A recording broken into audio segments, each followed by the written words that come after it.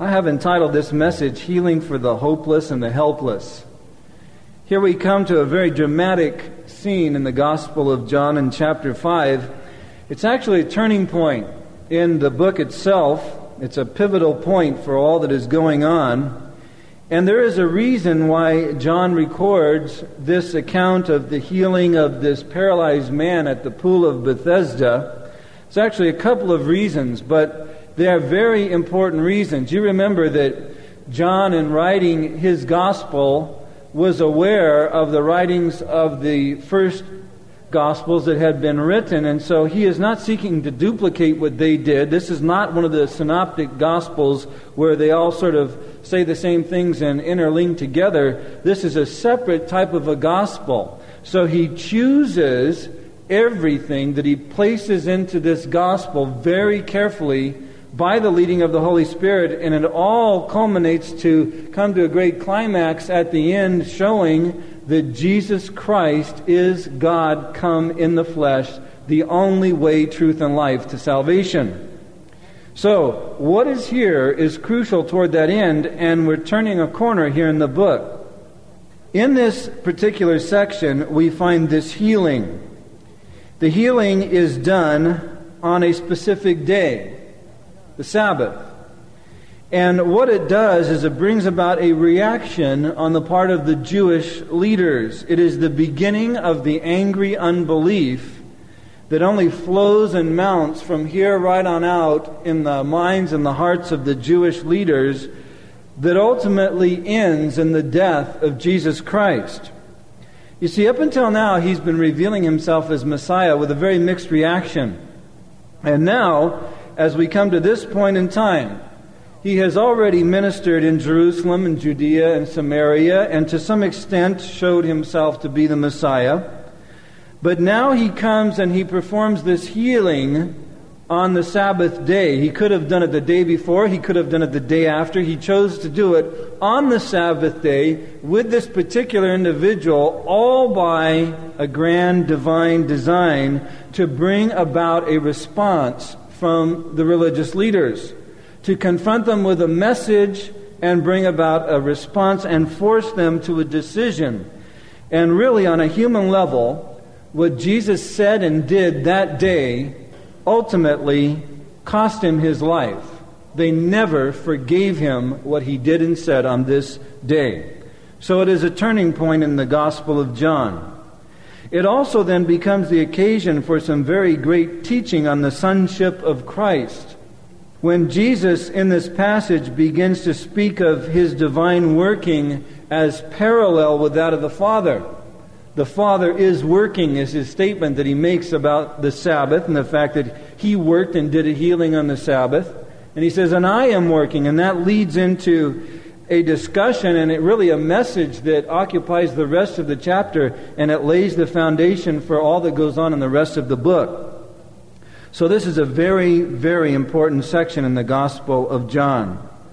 I'd like to read over some of the verses here, and we'll just get into the chapter, beginning with verse 1, where we read, After this, there was a feast of the Jews, and Jesus went up to Jerusalem. Now there is in Jerusalem by the sheep gate a pool, which is called in Hebrew Bethesda, having 5 porches. In these lay a great multitude of sick people, blind and lame and paralyzed, waiting for the moving of the water. For an angel went down at a certain time into the pool and stirred up the water. Then whoever stepped in first, after stirring up the water, was made well of whatever disease he had.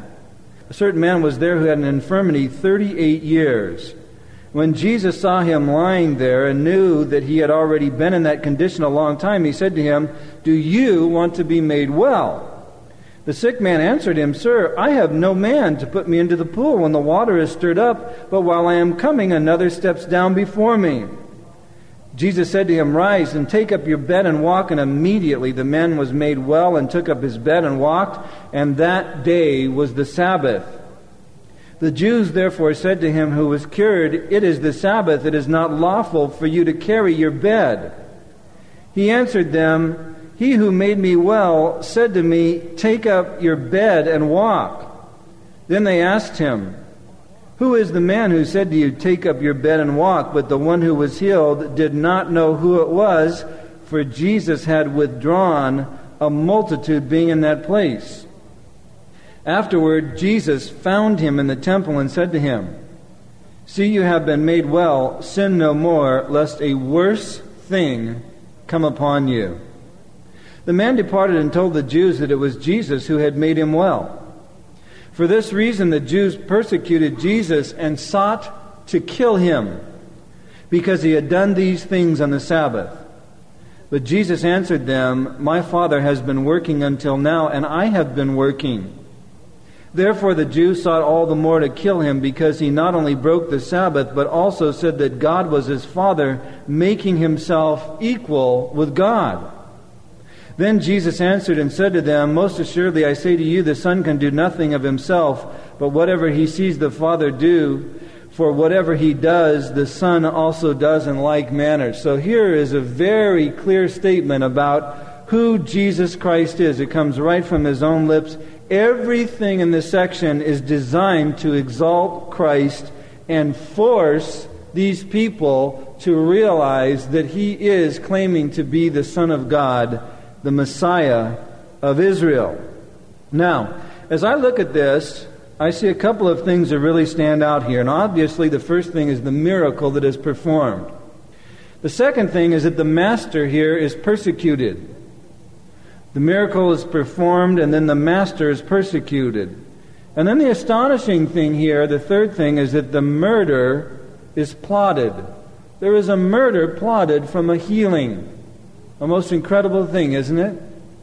And really, in the end, you see that it's tied into the legalism of these individuals.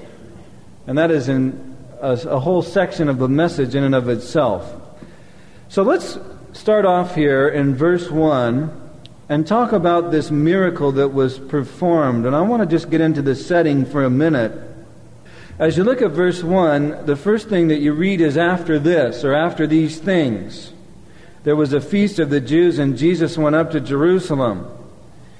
This phrase, "after this," it's a technique that John uses. It's a time note that he uses now and then to convey the thought of an indefinite period of time. So when he says "after this," he's not necessarily implying right after the last miracle that was just recorded in the chapter before, but after some time has gone by.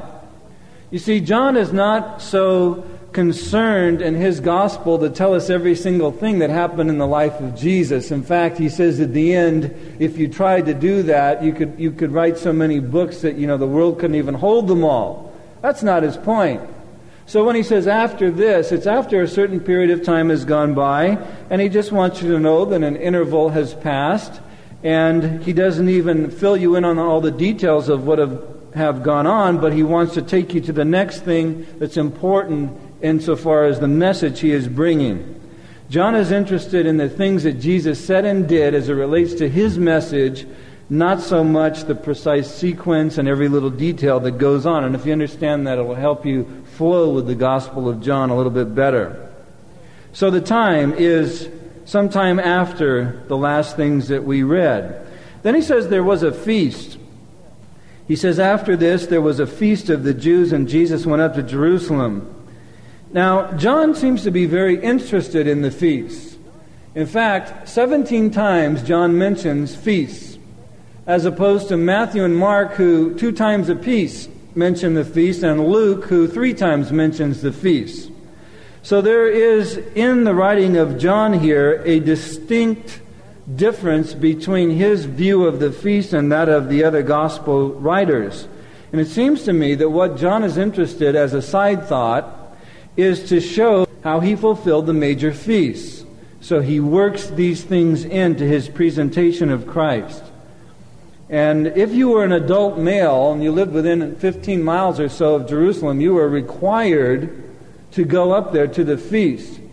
And Jesus, wanting to show himself to be a godly Jew, as it were, as a Messiah to the Jews, really is careful to take part in all of these things. We don't even know if the disciples went with him on this particular journey. Did you ever think about the fact that maybe they didn't go with him everywhere he went? But we do know he went up at this time of a feast after some things had passed from the previous chapter. Now the place is a very interesting place. In verse 2 it says, "There is in Jerusalem by the sheep gate a pool, which is called in Hebrew Bethesda, having 5 porches." For a long time, if you read the older commentaries, you find out that for a long time there was some controversy about this, because John makes this statement that there is in Jerusalem this pool, and for a long time there was no indication that there was a pool like this of any kind.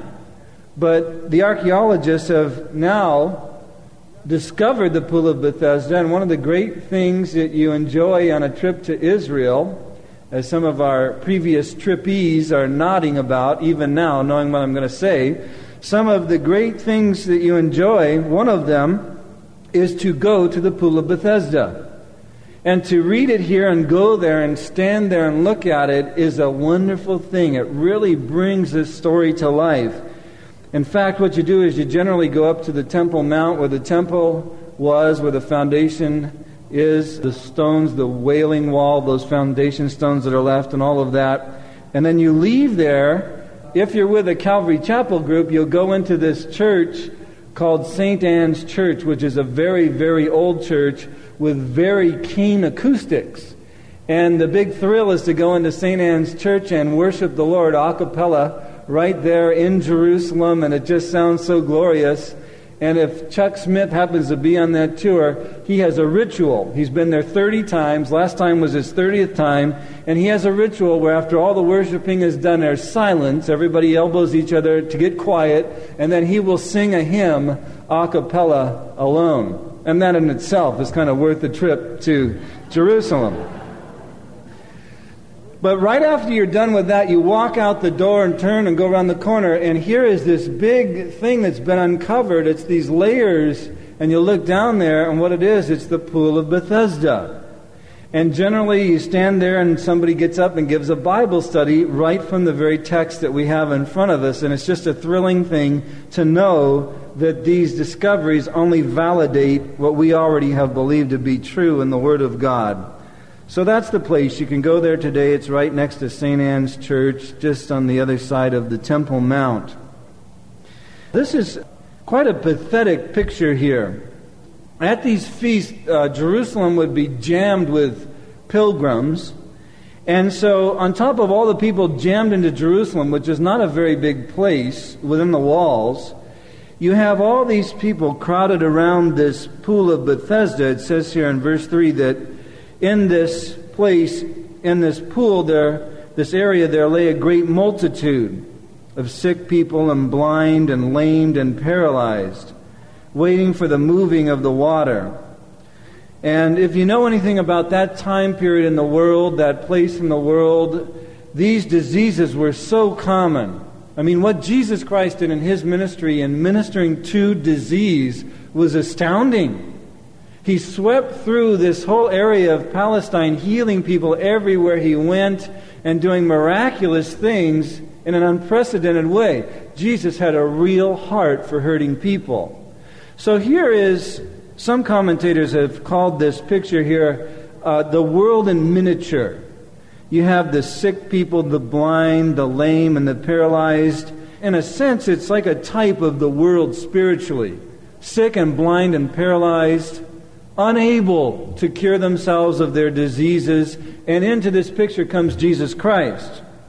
Now, the expectation of these people is very interesting. If you look at verse 3, it says, "In this place lay a great multitude of sick people, blind and lame and paralyzed, waiting for the moving of the water." Now, what there was here with these people was a belief that somehow connected with the water was the possibility of being healed. This is not unusual. You'll find it all over the world. Throughout history, there have been mineral springs, hot springs, where people love to go and sit, and they believe that there's great healing power in the waters. For example, in England, there's a place called Bath. And right in the center of the town, there's a big plaque put up as a monument to the healing waters of Bath, where people have gone for hundreds of years to be healed of their maladies, and the people are thankful for the healing waters of Bath. It's a mineral, hot springs type thing. Now here, the moving of the water is attributed to an angel. But there's a difficulty in this passage that you can read over for years and never know that it's there. And once you do a study of it, it throws your study into kind of a tailspin for a while. The difficulty lies in the next verse. Look at verse 4. It says, "For an angel went down at a certain time into the pool and stirred the water. Then whoever stepped in first after stirring of the water was made well of whatever disease he had." You say, what's so difficult about that? Well, the difficulty is this, that the older manuscripts do not have that verse in them at all. At all. Many scholars today feel that what happened is that a copyist, a scribe who was copying the Scriptures, in an effort to make an explanation of why all the people were there, put into the margin that they believed that an angel would stir the waters, and then the first one in after the stirring of the waters would be healed. That if it was true, then the scribe was putting it in just to help people reading know what was going on. And then the idea is that later on someone else came along and made a copy of that copy and took that little marginal footnote, as it were, and put it right into the text just to make it crystal clear so nobody could miss it.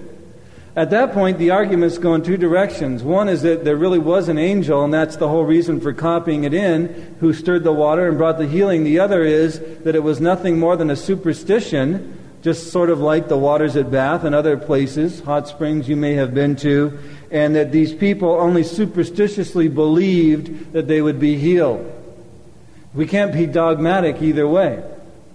And the bottom line is there's no use arguing about it because it's not even the main point anyhow of what happens in this section. We do know that people crowded in here, Bethesda actually means house of mercy. I tend in my own heart to think, well, why would they all even stay there if nobody ever got healed, if it wasn't true? And why would there be a man there paralyzed 38 years? Why wouldn't he say, hey, get me out of here, airlift me out of this place, it's useless to hang around here? I mean, think of it, the guy could have been brought there as a teenager. And 38 years later, Jesus shows up. The argument that goes into it is that, well, nowhere in the Bible do you see an angel arbitrarily showing up and doing something like this in the midst of a bunch of sick people, leaving it up to the people to rush in, and the first one in gets the healing and the worst ones off don't. So therefore, it could not possibly have been true.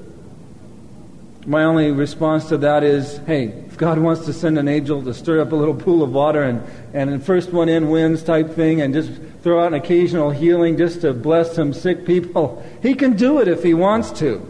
And I don't find that to be that unusual when I compare it with some of the accounts that I find in the Old Testament. I don't know about you, but some of the accounts in the Old Testament are so bizarre, in my opinion, just as a person reading the Bible, that this to me doesn't seem unusual at all, and I'd never had one problem with it until I had to study for this study. So, you just let the Lord show you what you want to believe from here. One thing is clear, though. The people, the man who got healed included, believed that the first one in after the stirring of the water would get a healing, and that's why there was a great multitude in this place. Some say it was an underground spring that stirred the water, but whatever. That's the situation. And the pools have been uncovered. They are there, and this account really did happen. Now this man, it says in verse 5, a certain man was there who had an infirmity 38 years. This guy we know from the account who is unable to get himself into the water, and that's why he remains in his unhealed condition. This man was paralyzed. 38 years he was in this condition, so he had been in this condition 8 years longer than Jesus had been alive. Think of it. I mean, it's a long time. So here is this pathetic individual, and he sees people rush into the water when it's stirred, and there's no one there to pick him up and carry him in. That in itself is just a picture of the selfishness of mankind, every man for himself. So long time he had laid there in this condition, probably brought there as a teenager and had spent his life there. It seems then that his condition is the worst of any man in the crowd. Jesus comes to this scene. That being the setting for the miracle, the next thing that we see here is the compassion that actually caused the miracle. Look at verse 3. It says, "In these lay a great multitude of sick people, blind, lame, paralyzed, waiting for the moving of the water." And then verse 5, "Now a certain man was there who had an infirmity 38 years. And when Jesus saw him lying there and knew that he had already been in that condition a long time, he said to him, 'Do you want to be made well?'" Now the very first thing that jumps out to me here is Jesus moving through this crowd. I mean, there's all these people. Why this man? And what I see here is this word in verse 6. Jesus saw. He comes up, he looks on the scene. Probably people are jostling him even as he walks up, because it was literally person to person, body to body in Jerusalem during those feasts. He comes into this little area. It's so crowded with all these sick, afflicted people. And it says that he saw this poor sufferer lying in the crowd. Now, why is that important? Well, because this man, after 38 years, no doubt felt so forgotten, so neglected, so lonely, unable to move around like the rest of the sufferers, who would no doubt sit and talk about their experiences in the next rush to the pool and all of that, where he sits off on the side alone, unable to move. This is a lonely, suffering man. He is the worst man in terms of affliction. He has the worst affliction in the crowd. And there he is, feeling neglected and lonely and overlooked and forgotten, but the all-seeing eye of Jesus Christ comes and sees him and picks him out of the entire crowd and moves in on him. I love that, because it speaks to me of the heart of God. There are so many things we misunderstand about God. I believe that when we gather together, like right now, to worship, we come in and God loves us all. All of us that are His children have that special relationship with Him. All of us that are saved have that wonderful relationship with Him. But some of us came in today and we're doing all right. We're doing just fine. You came in smiling, beaming, excited, feeling good, can't wait to get into the Word. The Bible's been alive to you lately, and it's just a good time in your life. Others of you kind of drug in. And some of you have come in just downright afflicted and sad and feeling neglected and lonely and forgotten. But as I look at this text, I realize something. God looks among us today. His design is to bless every one of us. But as His eyes move among us, they fall upon the most afflicted. And I believe as God looks at us right now, He sees in our midst the most afflicted individual, and His heart is full of concern for you. And that His desire is just to bless the rest of us that are doing okay. The highest agendas on His list, one of the greatest things on His to-do list in this service, is to reach you. To reach you with His touch, to reach you with His love, and to make a difference in your life today. Jesus saw him, went to him unexpectedly, spoke to him unexpectedly, and shared gracious words of sympathy. But when Jesus was done with him, this man went on his way rejoicing. See, Micah 7:18 says that God delights in mercy. He delights in mercy. I believe that God is far more willing to save than man is willing to be saved. I believe that God is far more willing to do good in your life and my life than we are willing even to receive it. This is the God in Jesus who moved into this crowd and saw this man. You feel forgotten today? You feel lonely? Do you feel like you're probably suffering more than anybody in the entire place? Know this: Jesus sees your suffering, and He cares about your condition, and He longs to minister to you. So the compassion behind the miracle. Now, you may have seen this question that leads up to the miracle here. He says in verse 6 to him, "Do you want to be made well?" Now you might look at that and even laugh and say, "Come on, give me a break. What do you think after 38 years?" But it's a critical question, and one that's more complex than it might seem to you at first glance. He said to him, "Do you want to be made well?" He knew he had been in that condition a long time. It may seem to you like the answer is obvious, but it really isn't that simple. No doubt years of waiting, years of his suffering had etched upon his face apathy. And I'm convinced that at this point in time, this man has mixed feelings about his condition and the whole thing and being healed and all of that. And the truth is, when Jesus says, "Do you want to be made well?" it's a critical question. And sometimes, if you think about it, even our answers to critical questions are not always really what's in our hearts. A story is told about a man who lost out to a rival for promotion in the organization in which they both worked. The loser felt he ought to do the right thing, so he dictated a telegram to his secretary. It went like this: "Congratulations on your success. Permit me to extend the heartiest congratulations and pledge my sincere, wholehearted support for you in this promotion." Secretary's writing it down real fast in shorthand. And then she turned to him and she said, "Well, I'm done. Shall I read it all back to you?" No, said the man. "I couldn't possibly stand to hear it." It makes you wonder, doesn't it? What did he really mean by that? We're wondering if his congratulatory message was really meant. See, to say a thing and to mean it deep down are not always the same. When Jesus says, "Do you want to be made well?" it's a critical question. Very critical. It's meant to search the man's soul. A man who is laid in a stale condition, paralyzed in his body, and by now probably paralyzed in terms of his hope.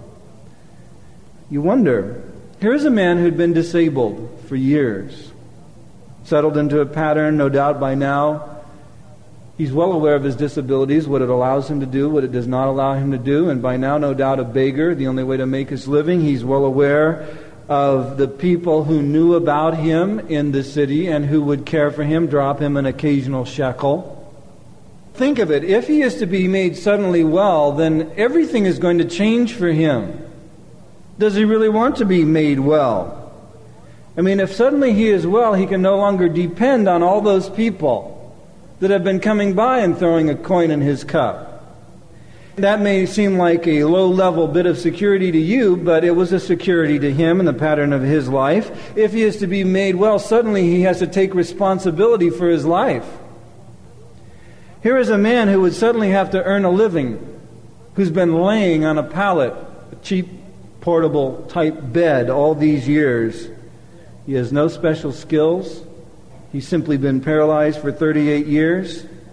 Someone would be willing to help a man like him as he is in his condition, paralyzed, but would someone be able to help him as an able-bodied man? You see, suddenly he's faced with all this responsibility. If I'm healed, I'm literally going to have to, quote, stand on my own 2 feet in life and take responsibility for my life.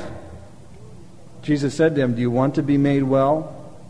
What is your answer to that question today? I think it's a soul-searching question. Do you want to be made well?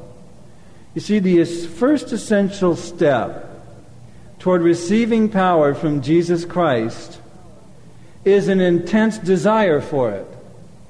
The first essential step in receiving the power of Jesus Christ is an intense desire for it. Let me put it this way. If you do not want to change, then you're not going to change.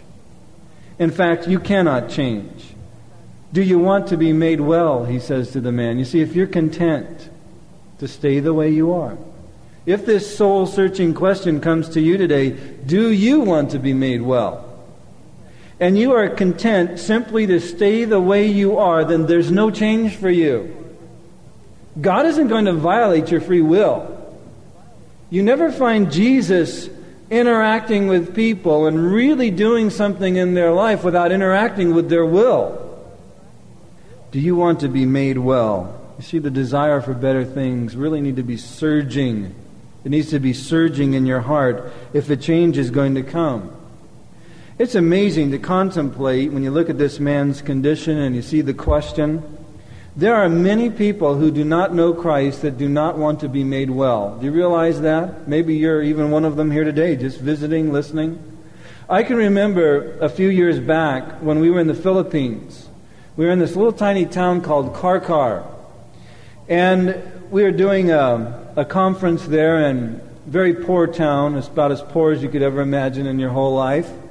And with the sound of the communists shooting people in the hills in the background, it was quite an interesting event. We did the conference in a church where dogs and chickens wandered in and out throughout the conference. We don't even let people wander in our services. And we had to stay in this place. It was a lumber company that had a house attached to it. We stayed in this room that was full of spiders the size of mice, mosquitoes the size of 747s. You know I'm exaggerating now. It was, in my opinion, one of the worst places I'd ever stayed. Here was this bed. As we're led into the room, this is our sleeping quarters, the individual who brought us in said, "Oh, by the way, a man who was an opium addict for many years killed himself in that bed. So just enjoy your sleep tonight." You know, that kind of a thing. We then found out that upstairs there was a room where this woman had lived for 16 years. She had not come out of that room except only to come down momentarily downstairs, get a little food or whatever, and go back up to that room. When I heard that, I thought, that's one of the weirdest things I've ever heard in my life. 16 years this woman has been in there, since she was a little girl. So I said, we got to get her down here and talk to her about Jesus. So one of the people there lured her into coming down and sitting on the couch and talking to us. We spoke to her for about 2 hours about Jesus Christ. This was one of the most miserable, messed up individuals I've ever met in my life. They had described already to us these fits that she would have up in that room that she's had for years, these seizures and these fits where she would scream and moan and be all scratched up all over her body when these fits had passed. It seemed to me like the woman was demon-possessed by the way they described her. And I wasn't so sure I'd ever met anybody in my life who was demon-possessed. And we sat and we talked with this woman for about 2 hours, and the more we talked, the more we explained about Christ, the more apparent it became that she wanted absolutely nothing to do with Jesus Christ and His love and the fact that He could make her well of her condition. Turns out what had led to her condition was an endless chain of sin. And when we said He can free you from the effects of this sin, and I was convinced at that point she was demon-possessed, and I said to her, He can free you of these demons that come and haunt you. And I said, it's true, they come and haunt you and they torment you, don't they? And she said, yes, it's absolutely true. I said, would you like to be free? And she said, no, I would not. I said, would you like to have the love of Jesus flood your life and the peace of God and your guilt cleansed? No, I would not. Would you like the defilement washed out of your brain and the horrible, isolated, wretched existence you live up in that room for these 16 years to end and enter into a new life? No, I would not. So I said, let me get this straight. You're choosing to remain demon-possessed, to remain guilty, to remain defiled, to remain unhappy and hang out in that room for the rest of your life? Yeah, that's what I want. I was astounded. I was shocked. Jesus says, do you want to be made well? It's a searching question. It is a good question. It's a necessary question. And it's one that every one of us need to answer as it relates to us. Sometimes people just don't want to give up what they're hanging on to and allow God to touch them and to heal them. Now, the great thing is, this man, he did want to be made well. In fact, you find Jesus leaves and then he finds the man in the temple after he's healed. And here's the interesting thing to tie into this whole issue of sin that I just mentioned to you. It's evident that this man's affliction had come upon him because of the sin he had been involved in before he developed the condition. Look down at verse 14. After he's healed and everything, Jesus vanishes. And then we read, Jesus found him in the temple. And he said to him, "See, you have been made well. Sin no more," notice, "lest a worse thing come upon you." In other words, if you think what you have had these 38 years is bad, do not go back into your life of sin, or you can expect a worse thing. And the implication here, and most commentators agree on this, is that the sin he was involved in led to the affliction that led to the paralysis. But this man was open to the advances and the love of Jesus to rescue him from the effects of sin in his life. And that's why you find him in the temple afterwards.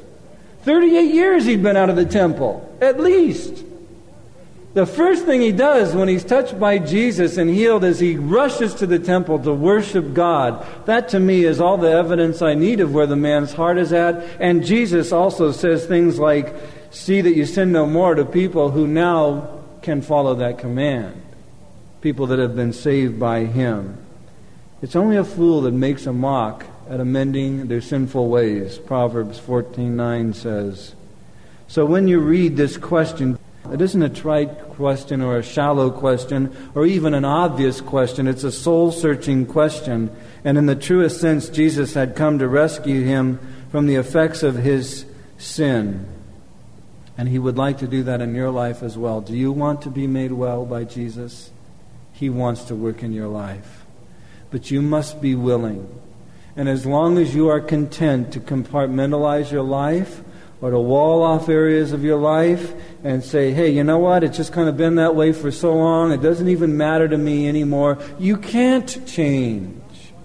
And he will not violate your free will. But if you will come and offer that to him and say, "Lord, yes, I want to be made well. Go for it, Lord. Do it, Lord." And he's free to work.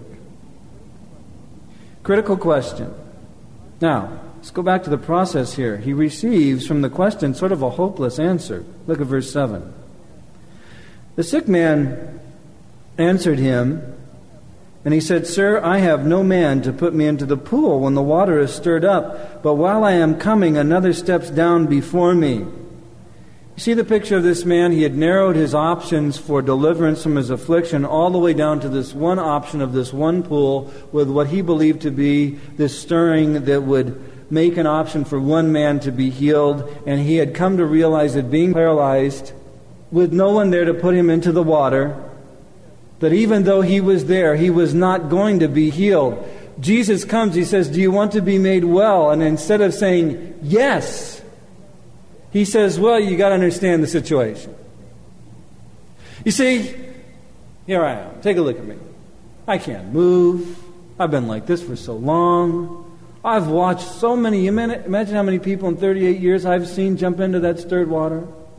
But you see, there's no one to put me in. They're all so selfish. They don't care about me. Do you want to be made well? Well, you've got to understand my situation." Have you ever done that with the Lord? I think we all run the risk of doing that with the Lord. The Lord approaches you, "Would you like to be made well?" Well, you have to understand the situation, Lord. You see, so many years ago I was converted. Now I began to pray at that time, and some of the brothers interceded for me. Then I went over here to Bible school, Lord, and I was just assuming that with the passing of time everything was going to work out and these things would change. Do you want to be made well? Well, Lord, just let me explain. You see, as time went on, I began to realize that maybe I wouldn't change. Do you want to be made well? Lord, you see, I'm Irish. Everybody knows if you're Irish, you have a temper. Do you want to be made well? What do you say when God comes to you and he wants to work in an area of your life? Do you say yes? Or do you start explaining to the Lord why there can't be the wellness? I think so often we keep ourselves from the work of God rather than just leaving it all open. Lord, it's up to you. You know, if you have chosen now, after all these years, to suddenly zap me in this area and change me, if, Lord, now is the time where you want to deliver me from this temper I've had and change my reputation, Lord, then do it, Lord. I'm ready. Yes, Lord, I want to be made well. Live your life like that before the Lord. If God comes to you and He's speaking about an area, speaking to an area, and then confirms it in some message or some conversation or some Bible reading, whatever, let Him move, let Him work in your life. Do you want to be made well? This man wanted to be made well, but he answered with all the reasons why he couldn't be. And here's the graciousness of the Lord. It was Jesus' intention to make this man well from the moment he walked into the crowd. He just wants the man to search his soul. And I believe as he went on to talk to him, there was just something in the look in Jesus' face and something in his voice that touched that man's heart, because the next thing we see is that Jesus goes on to perform the miracle. In verse 8, Jesus said to him, "Rise, take up your bed and walk."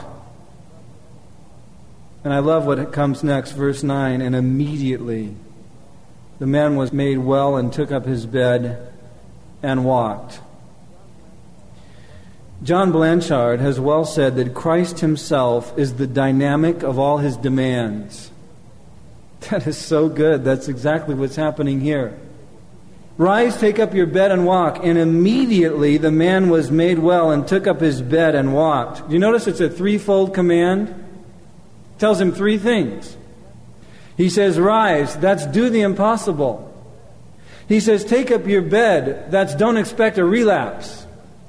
And he says, walk, don't expect to be carried around anymore in life from now on your own 2 feet. This is a full healing, guy. Rise, do the impossible, take up your bed, don't expect a relapse, and walk. I want you to be aware of the fact that no longer will you be carried through life by other people. I'm going to give you the power to stand on your own 2 feet in life. And that's what interacting with Jesus Christ is all about. He makes you a whole human being. And what I see here that is so wonderful that I want you to take away with you is this. Jesus gives no impossible commands. Because with the command comes the ability. See, when Jesus says, do this, He pledges the power to you to be able to do it. We get power when we keep His commandments, when we in humble faith make the effort simply to do His will. Jesus gives no impossible commands. If ever there was an impossible command, it was to a man who had been paralyzed for 38 years. Rise up, take your bed, and walk out of here. But you see, with the command came the power, and the man believed. He trusted the Lord, and he stepped forward. I mean, put yourself on His pallet. The word in the Greek is the word for pallet. It's just a portable bed. Put yourself there. Jesus says, rise. He trusted Him enough to make that initial move, and the power was there to meet him. Augustine said it years ago. He said, give what you command, Lord, and command what you will. Think about that. Give what you command and command what you will. Lord, you give me the ability, and I will do anything you ask me to do in life. I don't know if any of you have seen the newsletter from the Hardesties, our missionaries out in the Ukraine, but you need to do whatever you have to do to get your hands on their most recent newsletter and read it. He will never ask you to do what He will not enable you to do. A family that left our church went to the Ukraine and has gone through some of the greatest hardships in the last year imaginable, and coming out at the end of the newsletter with glowing testimonies of the power and the strength of God to sustain them. Krista passed me this. It had been sent over, and she passed it to me with a note on the envelope. This is a must-read newsletter. And of course, I've been up on the whole thing. I just yanked that thing out of there and blazed right through it. I was moved to the point of tears reading it. Jesus will never command the impossible because He will always give you the ability. Augustine said it, give what you command and command what you will, Lord, and I'll do it. And so the performance of the miracle is just a wonderful thing. And the timing of the miracle is not to be missed. Look at verse 9. And immediately the man was made well, took up his bed, and walked, and that day was the Sabbath. Here is a distinct strategy by Jesus. Everything that he did as he moved through Jerusalem, and on his mind was to move to the pool of Bethesda where he knew these people gathered. As he got to the crowd, as he scanned the crowd, he was looking for the greatest sufferer in the crowd. When he said, "Rise, take up your bed, and walk," it was on purpose to take the worst specimen of suffering in the crowd, do the greatest miracle, complete miracle, creative act possible on the guy, and send him across the crowd in front of everybody, absolutely whole, when everybody knew that for 38 years this guy was an absolute hopeless case. Why? To testify to all of them who he was. And he did it on the Sabbath. The timing was intentional, absolutely intentional, to draw out from the hearts of the religious leaders where they were really at with God, to expose the viciousness of legalism, to expose how legalism makes you miss out on so much in life. And all of that is what follows from here. Vance Havner said years ago, Jesus Christ was the most disturbing person in history. And that's right. And what he does here is one of the most disturbing things that has ever been done. But we're going to stop here, because I want you to just think about the things we've covered. And next time, I want to go on and talk about the legalism of these people and the peril of legalism in your life, and to see what else God has for us in this passage. Do you want to be made well? He wants to work in your life. He wants you to take all those excuses, all those explanations, and just lay them at His feet. And let Him again be Lord in your life. Let Him again work in your life by His timing. Let Him again work in your life by His Spirit to do for you what you cannot do for yourself. This was a hopeless man. An absolutely hopeless man. You know what else I like here? I don't want to get too deeply into this because we'll get into it right in the beginning of 1 Peter soon.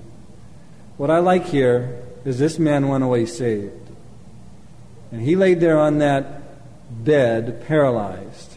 He could not go find Jesus. Jesus came and found him. Jesus came and found him.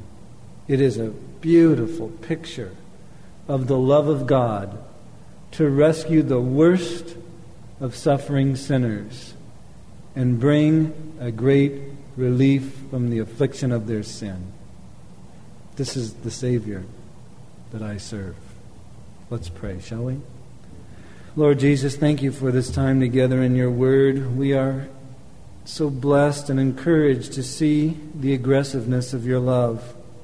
Lord, look upon this group of people listening to your word this day. For that individual that is just feeling like they are the greatest afflicted in our midst, pour out your Holy Spirit upon them. Encourage them. Heal them and make them whole. Let them stand in this life, as it were, spiritually on their own 2 feet.